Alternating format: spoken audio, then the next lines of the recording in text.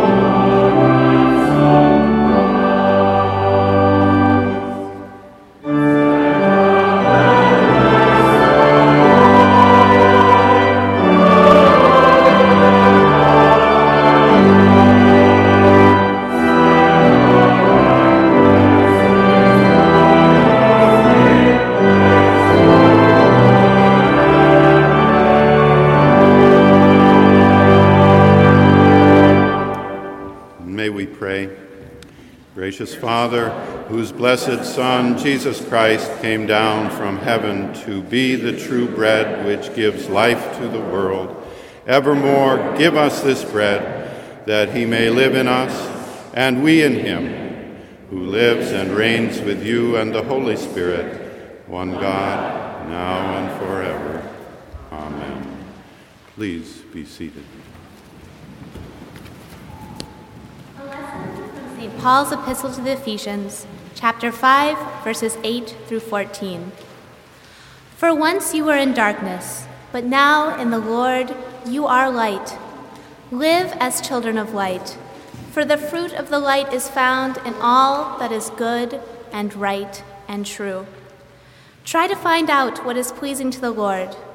Take no part in the unfruitful works of darkness, but instead expose them.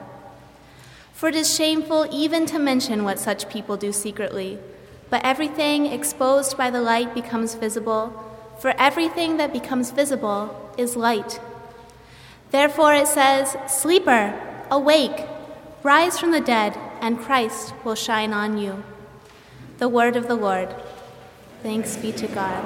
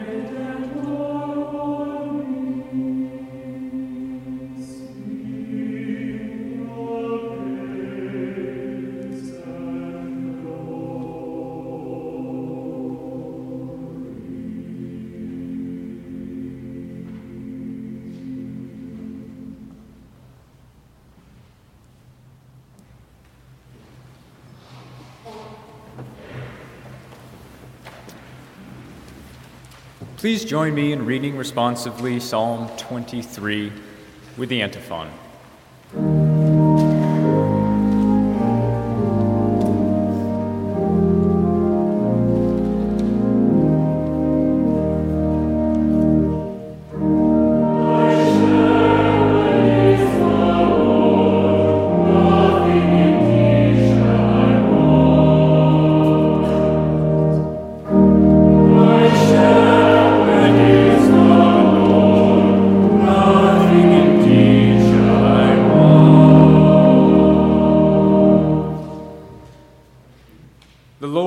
My shepherd, I shall not want. He makes me lie down in green pastures. He leads me beside still waters. He restores my soul. He leads me in right paths for his name's sake. Even though I walk through the darkest valley, I fear no evil, for you are with me. Your rod and your staff, they comfort me. You prepare a table before me in the presence of my enemies. You anoint my head with oil. My cup overflows. Surely goodness and mercy shall follow me all the days of my life, and I shall dwell in the house of the Lord my whole life long.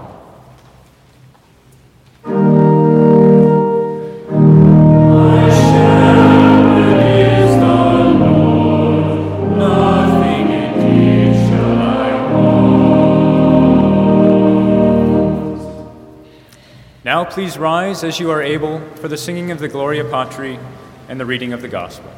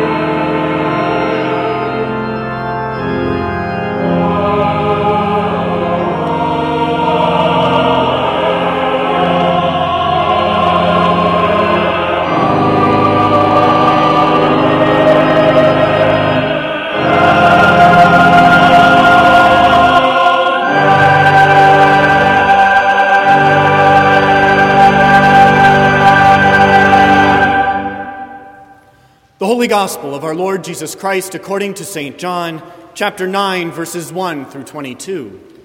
Glory to you, O Lord. As he walked along, he saw a man blind from birth. His disciples asked him, "Rabbi, who sinned, this man or his parents, that he was born blind?" Jesus answered, "Neither this man nor his parents sinned. He was born blind so that God's works might be revealed in him. We must work the works of him who sent me while it is day. Night is coming when no one can work. As long as I am in the world, I am the light of the world." When he had said this, he spat on the ground and made mud with the saliva and spread the mud on the man's eyes, saying to him, "Go, wash in the pool of Siloam," which means sent. Then he went and washed, and came back able to see. The neighbors and those who had seen him before as a beggar began to ask, "Is this not the man who used to sit and beg?" Some were saying, "It is he." Others were saying, "No, but it is someone like him." He kept saying, "I am the man." But they kept asking him, "Then how were your eyes opened?" He answered, "The man called Jesus made mud, spread it on my eyes, and said to me, 'Go to Siloam and wash.' Then I went and washed and received my sight." They said to him, "Where is he?" He said, "I do not know." They brought to the Pharisees the man who had formerly been blind. Now it was a Sabbath day when Jesus made the mud and opened his eyes. Then the Pharisees also began to ask him how he had received his sight. He said to them, "He put mud on my eyes. Then I washed, and now I see." Some of the Pharisees said, "This man is not from God, for he does not observe the Sabbath." But others said, "How can a man who is a sinner perform such signs?" And they were divided. So they said again to the blind man, "What do you say about him? It was your eyes he opened." He said, "He is a prophet." The Jews did not believe that he had been blind and had received his sight until they called the parents of the man who had received his sight and asked them, "Is this your son, who you say was born blind? How then does he now see?" His parents answered, "We know that this is our son, and that he was born blind. But we do not know how it is that now he sees, nor do we know who opened his eyes. Ask him, he is of age. He will speak for himself." His parents said this because they were afraid of the Jews, for the Jews had already agreed that anyone who confessed Jesus to be the Messiah would be put out of the synagogue. The Gospel of the Lord. Praise to you, Lord Christ.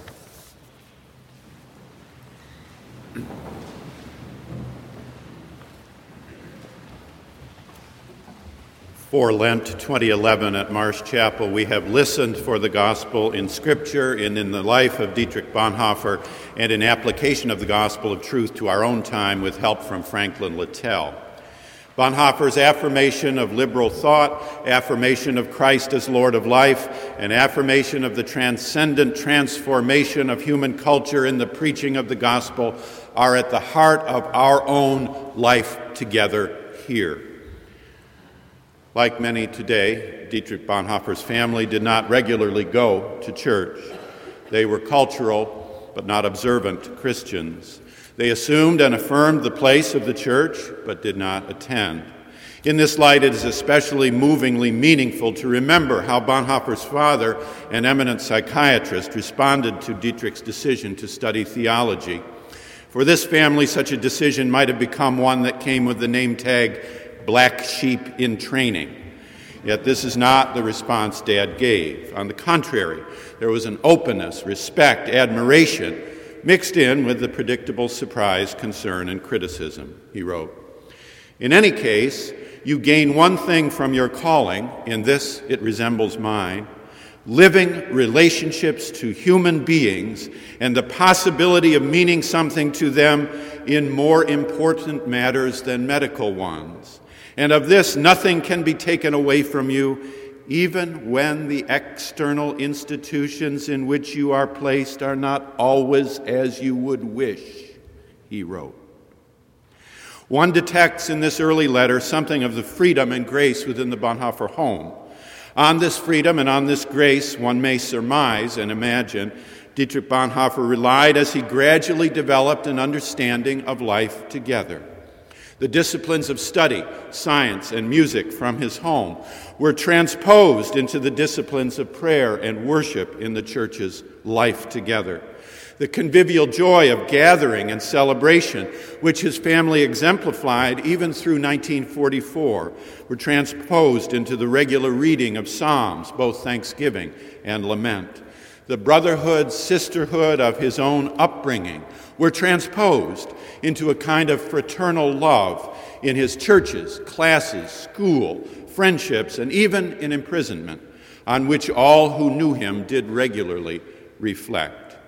The fierce sense of loyalty, duty, responsible freedom, acquired within the liberal culture of Berlin in his youth, became, one could argue, and with some sense of irony, the ground out of which his later understanding emerged. Culture became the culture of faith. The gospel speaks to the height and the strength of the human being.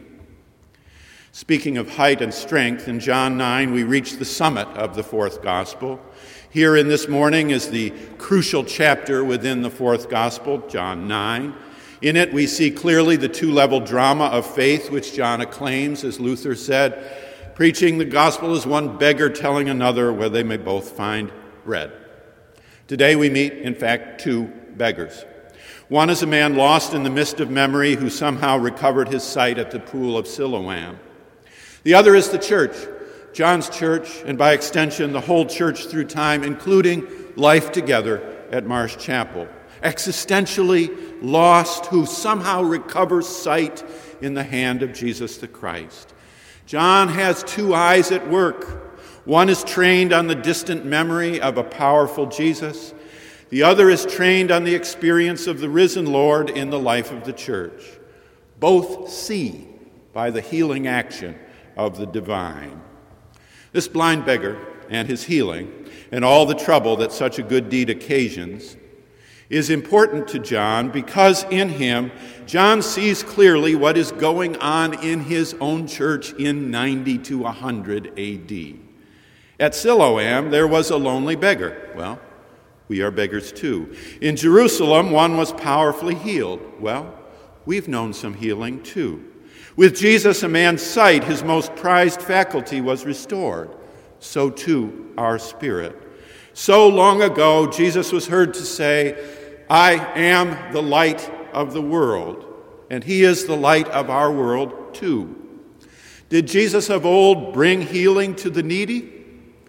By grace, he does so every week in our midst. What the earthly Jesus did for the blind beggar, the risen Lord does for the beloved church, and that is lastingly good news. But there is other news here, too. At Siloam, Jesus heals on the Sabbath. We have learned that the Sabbath was made for man and not the other way around. In Jerusalem, there is immediate conflict over what this new power means for old traditions. We too know the conflict between gospel and tradition. With Jesus' healing, there comes a division between generations. Such contention and difference is ours too. Our gospel shows us two beggars, one in Jerusalem a long time ago, and one which is the church itself, to whom Jesus speaks, the risen Lord speaking in the Spirit through the very human voice of John, the risen Lord speaking through the Spirit in the very human voice of preaching.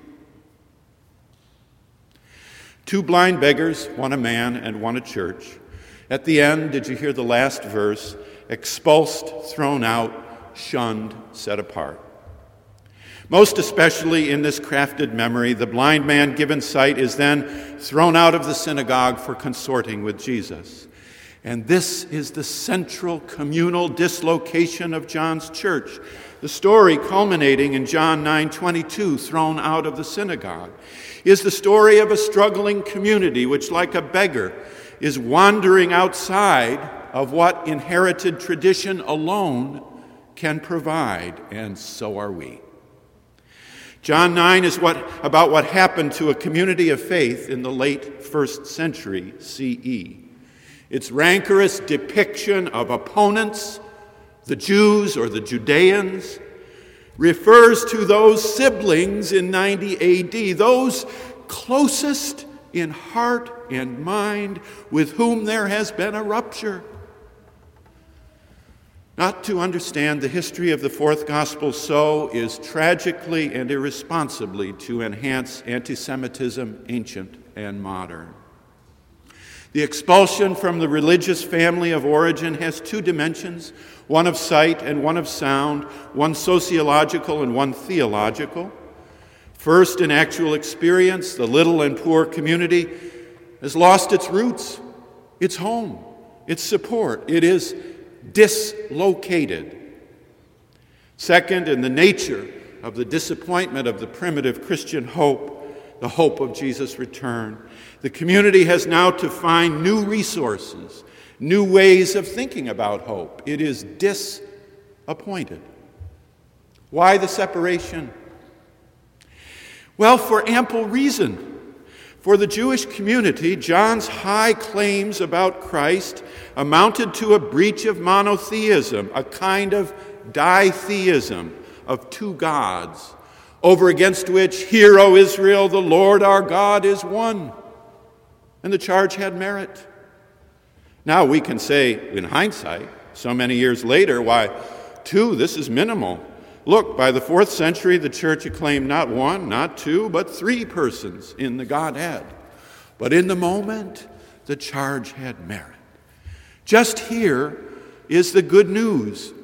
In the very depth of dislocation, John's church experienced grace in their life together, and we may too. In the very depth of disappointment, John's church experienced freedom in their life together, and we may too. Bonhoeffer's teaching and life bear such witness. That is, to complete the affirmation begun last Sunday, religionless Christianity is not churchless Christianity. For the sake of life together, Bonhoeffer and we together set our minds and hearts against pride, sloth, and falsehood, against superstition, idolatry, and hypocrisy. That is, it is not a question of avoiding the church, but of avoiding the inherent illness of religion and of strengthening the disciplines and commitments within the church. So, Bonhoeffer cherished preaching the Christian hope of resurrection in contrast to religious otherworldliness sends us back to life on earth in a completely new way. So Bonhoeffer cherished teaching. I want, therefore, to start from the premise that God should not be smuggled into some last secret place, but that we should simply recognize the autonomy of the human being and not run him down in his worldliness, but confront him with God at his strength. So Bonhoeffer cherished marriage. It is not your love that sustains marriage, but from now on, marriage that sustains your love. So Bonhoeffer cherished the church, a state which includes within itself a terrorized church has lost its most faithful servant. So Bonhoeffer cherished silence. God comes to people who have nothing but room for God, and this hollow space, this emptiness in people is called in Christian speech faith. So Bonhoeffer cherished witness. Only he who cries out for the Jews may sing Gregorian chant. So Bonhoeffer cherished the prophetic. It is rather the task of preaching to say, here is the church where Jew and German stand together under the word of God. Here is the proof whether a church is still a church or not. So Bonhoeffer cherished the Bible. It's like listening to someone whom we love, he wrote. I believe that the Bible is the answer to our questions. So Bonhoeffer cherished faith. Love is the name for what God does to us in overcoming the disunion in which we live. So Bonhoeffer cherished life together, a religionless but not a churchless Christianity. He cherished hymns sung, prayers offered, gifts given, sacraments administered, friendships honored, letters written, listening, practice, reading enjoyed. And so shall we. If an hour of worship is not worth our attention, what is? If an hour of real attention a week to all that lasts, counts, matters, and works is not worth engaging, what is?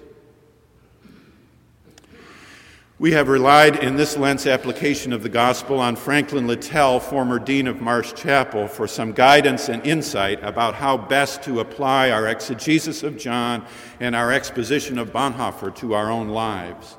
Littell, the father of formal Holocaust studies in America, a Methodist minister who had witnessed both the rise and terror of Adolf Hitler, preached from this pulpit for 1 year in 1952. But his lasting voice continues to address us in part through his book, The Crucifixion of the Jews, the Failure of Christians to Understand the Jewish Experience. Life together for John, Bonhoeffer, and Littell has meant the courage to find grace in dislocation, in expulsion, imprisonment, and in failure. We become dimly aware of real grace. But we first have to endure being expulsed from our earlier religion. We first have to endure the inescapable disciplines of imprisonment. We first have to endure the crime and punishment of failure. Littell's premonition was that the very same issues which led to the majority failure in Christianity to contend with Hitler are still and pervasively alive and abroad in the church. These are the religious issues named last week, which continue to strangle and hobble real church life, real community, real life together. An individualism that eclipses the common good. Episodes in experience which occlude our view of community. Intellectual dishonesty which precludes our ability to speak of full truth. Religion which at its worst infantilizes, blocks the way to faith, which alone gives maturity, responsible freedom. Littell has this for us to ponder. What if the faith tradition most damaged by the Holocaust in the long, long term was Christianity? He wrote, "The Holocaust was the consummation of centuries of false teaching and practice, and until the church has come clean on this model situation, very little they have to say about the plight of other victimized and helpless persons or groups will carry authority.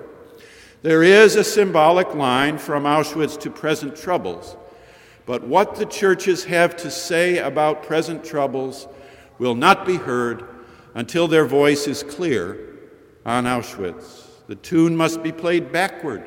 The ball of scattered twine must be rolled up through the difficult and mysterious byways of the maze before we come again into the blessed daylight of faith. The meaning of the Holocaust for Christians must be built into the confessions of faith and remembered in hymns and prayers, and we might add, in Lenten sermons. That was the turn in the road that most of the churches missed. Anti-Semitism is not just a particularly nasty form of race prejudice.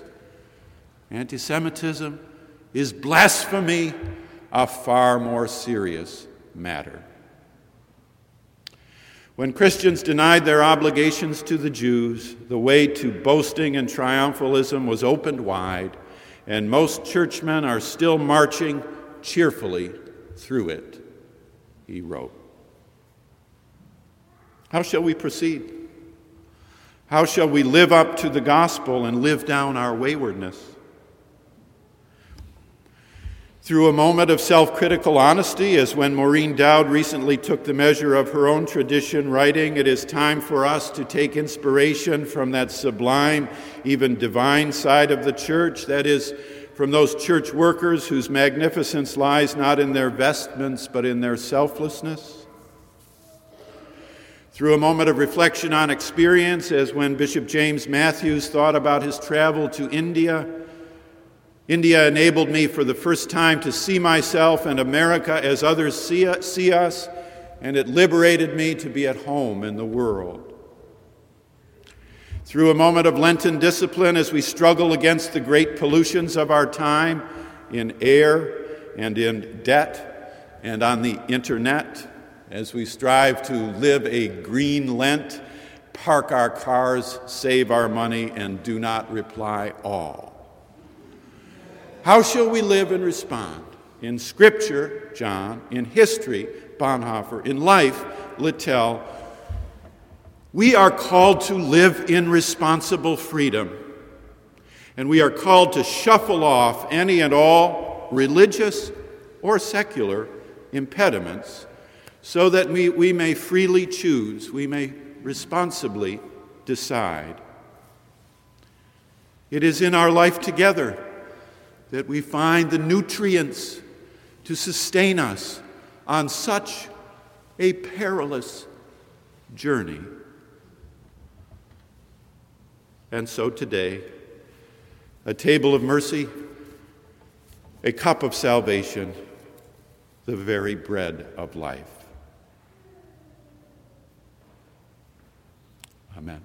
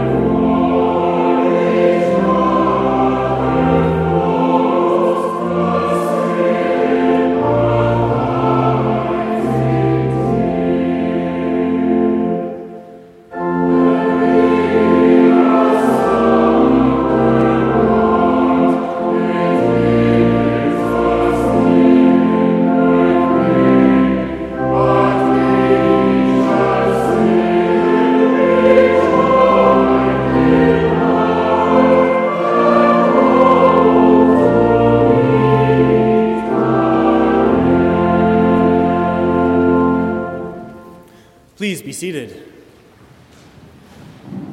We welcome as celebrant at the communion table this morning the Reverend Joanne Enquist, our university chaplain for Lutheran students. We thank her for her ministry in our midst here at Boston University and for her sacramental presence this morning. We greet you also this morning here in the nave of Marsh Chapel and invite you to let us know you're here and help you get to know one another better and help us get to know you better by putting your name and contact information in the red pad found along the center aisle of each pew. We hope you'll pass it along to your neighbors so that we can get to know them too. We welcome this morning our music director, Dr. Scott Allan Jarrett, with a special announcement about the upcoming performances of the Bach St. Matthew Passion. Good morning, everyone. April is a busy month for music. I'm holding in my hand our term book, which I hope you all have a copy of or have access to online. And the center pages indicate the musical opportunities this coming month. In particular, this Saturday, our ensemble in residence, L'Académie, will be here in the nave of Marsh Chapel presenting a program, their final performance of the season. Sunday morning, a week from today, will be our final installment of the Bach series, the Bach Experience, featuring excerpts of Bach's St. Matthew Passion. The greatest liturgical music there can be found is the St. Matthew Passion. Don't miss that next Sunday. Something not in the term book, but very important to the life of the Boston University community, particularly so because it's led by a beloved member of our community here at Marsh Chapel. The Boston University Symphonic Chorus, under the direction of Dr. Ann Howard-Jones, seated here in Pew 4, will present Mendelssohn's Elijah at Symphony Hall. That's 8 o'clock next Monday night, April the 11th. If you haven't gotten enough, come back here April 16th, that's a week from Saturday, and the Chapel Choir and Collegium will present the entirety of Bach's masterpiece, the St. Matthew Passion. That concert's at 7:30. Tickets are available in the narthex and downstairs after the service, or more information from the website. Finally, the Gospel Choir presents their final concert of the year later this month on April 29th. So 5 musical events to enrich your life this month. Please make note of them all, and we expect to see you all here all the time. Thank you very much. Thank you, Scott. Now walk in love as Christ loves us, an offering and sacrifice to God.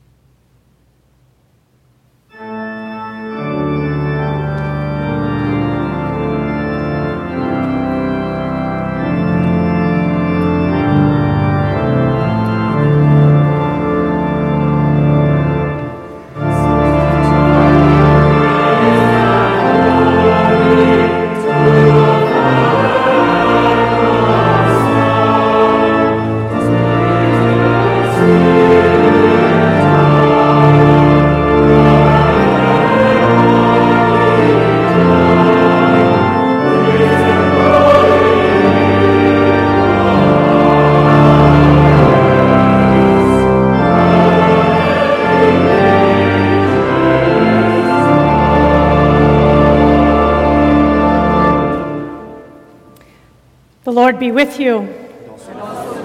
Let us pray. Our gracious God, we give to you these gifts, offerings of ourselves, our time, our money, gifts of bread and wine. Receive them and make them worthy to our own lives, broken and poured out for others. In the name of Jesus we pray. Amen. Our Lord invites to the table all who love Christ, who earnestly repent of their sin and seek to live in peace with one another. Therefore, let us confess our sin before God and one another. Merciful God, we confess that we have not loved you with our whole heart. We have failed to be an obedient church. We have not done your will. We have broken your law. We have rebelled against your love. We have not loved our neighbors, and we have not heard the cry of the needy. Forgive us, we pray. Free us for joyful obedience through Jesus Christ our Lord. Amen. Friends, hear the good news. Christ died for us while we were yet sinners. That proves God's love toward us. In the name of Jesus Christ, your sins are forgiven. In the name of Jesus Christ, you are forgiven. Glory to God. Amen. The peace of our Lord Jesus Christ be with you always. And also with you. The Lord be with you. And also. Did they take time? Sorry. I thought it was a ring.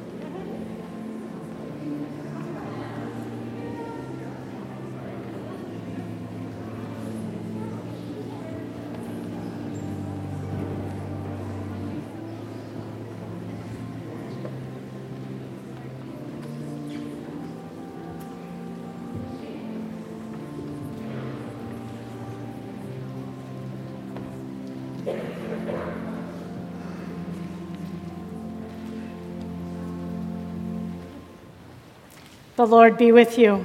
And also with you. Lift up your hearts. We lift them up to the Lord. Let us give thanks to the Lord our God. It is right to give our thanks and praise. It is right and a good and joyful thing always and everywhere to give thanks to you, Almighty God, creator of heaven and earth. In love you made us for yourself. And when we had fallen into sin and become subject to evil and death, your love remained steadfast. You bid your faithful people cleanse their hearts and prepare with joy for the Easter feast, that renewed by your word and sacraments and fervent in prayer and works of justice and mercy, we may come to the fullness of grace that you have prepared for those who love you. And so with your people on earth and all the company of heaven, we praise your name and join their unending hymn. Holy, holy, holy.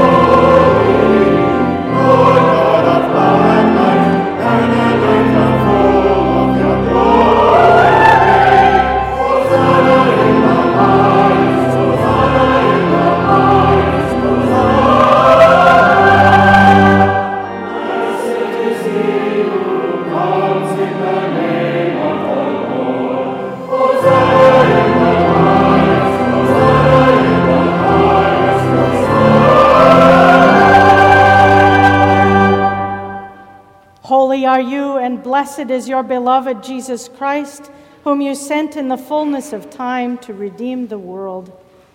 We praise you for Jesus, who emptied himself, taking the form of a servant, being born in our likeness. Humbling himself, Jesus became obedient unto death, even death on a cross, where he took upon himself our sin and death and offered himself a perfect sacrifice for the sin of the world. By the baptism of Jesus' suffering, death, and resurrection, you gave birth to your church. You delivered us from slavery to sin and death, and made with us a new covenant by water and the Spirit. On the night in which he was handed over, Jesus took bread, gave thanks to God, broke the bread and shared it, saying, "Take and eat. This is my body given for you. Do this and remember me." When supper had ended, Jesus took the cup, gave thanks to God, shared it with his friends, saying, "Drink of it, all of you. This cup is God's new covenant in my blood, poured out for you and for the many, so that sin will be forgiven. Do this whenever you drink it, and remember me." And so, remembering these mighty acts in Jesus the Christ, we offer ourselves in praise and thanksgiving, a holy and living sacrifice in union with Christ's offering for us as we proclaim the mystery of faith. Christ has died, Christ is risen,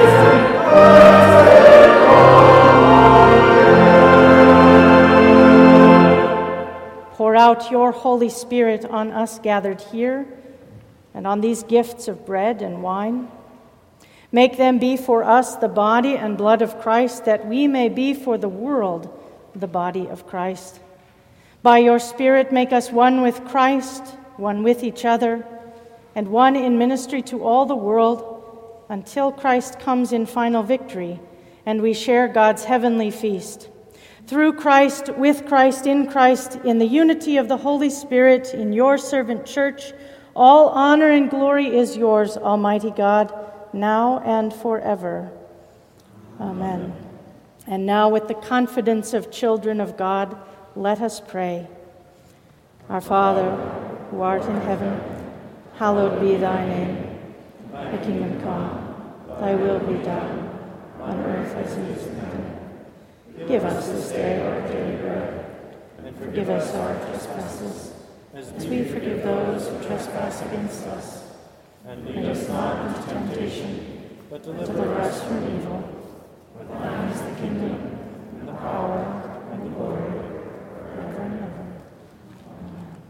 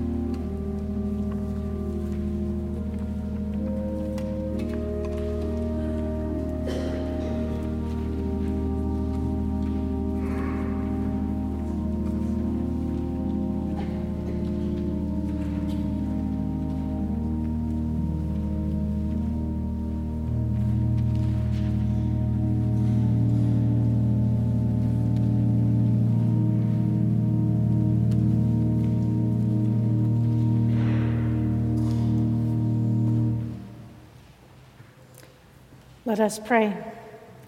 Eternal God, we give you thanks for this holy mystery in which you have given yourself to us. Grant that we may go into the world in the strength of your Spirit to give ourselves for others. In the name of Jesus Christ, our Lord. Amen.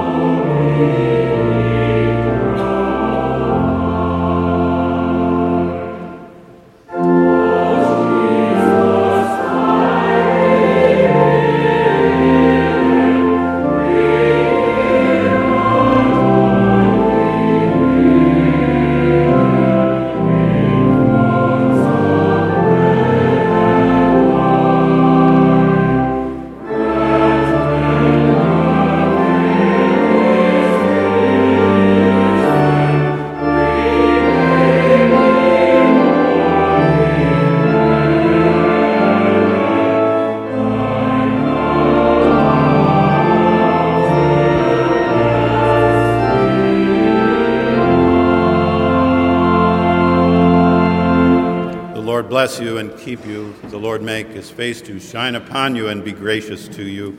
The Lord lift up the light of his countenance upon you and give you peace, now and always. Amen.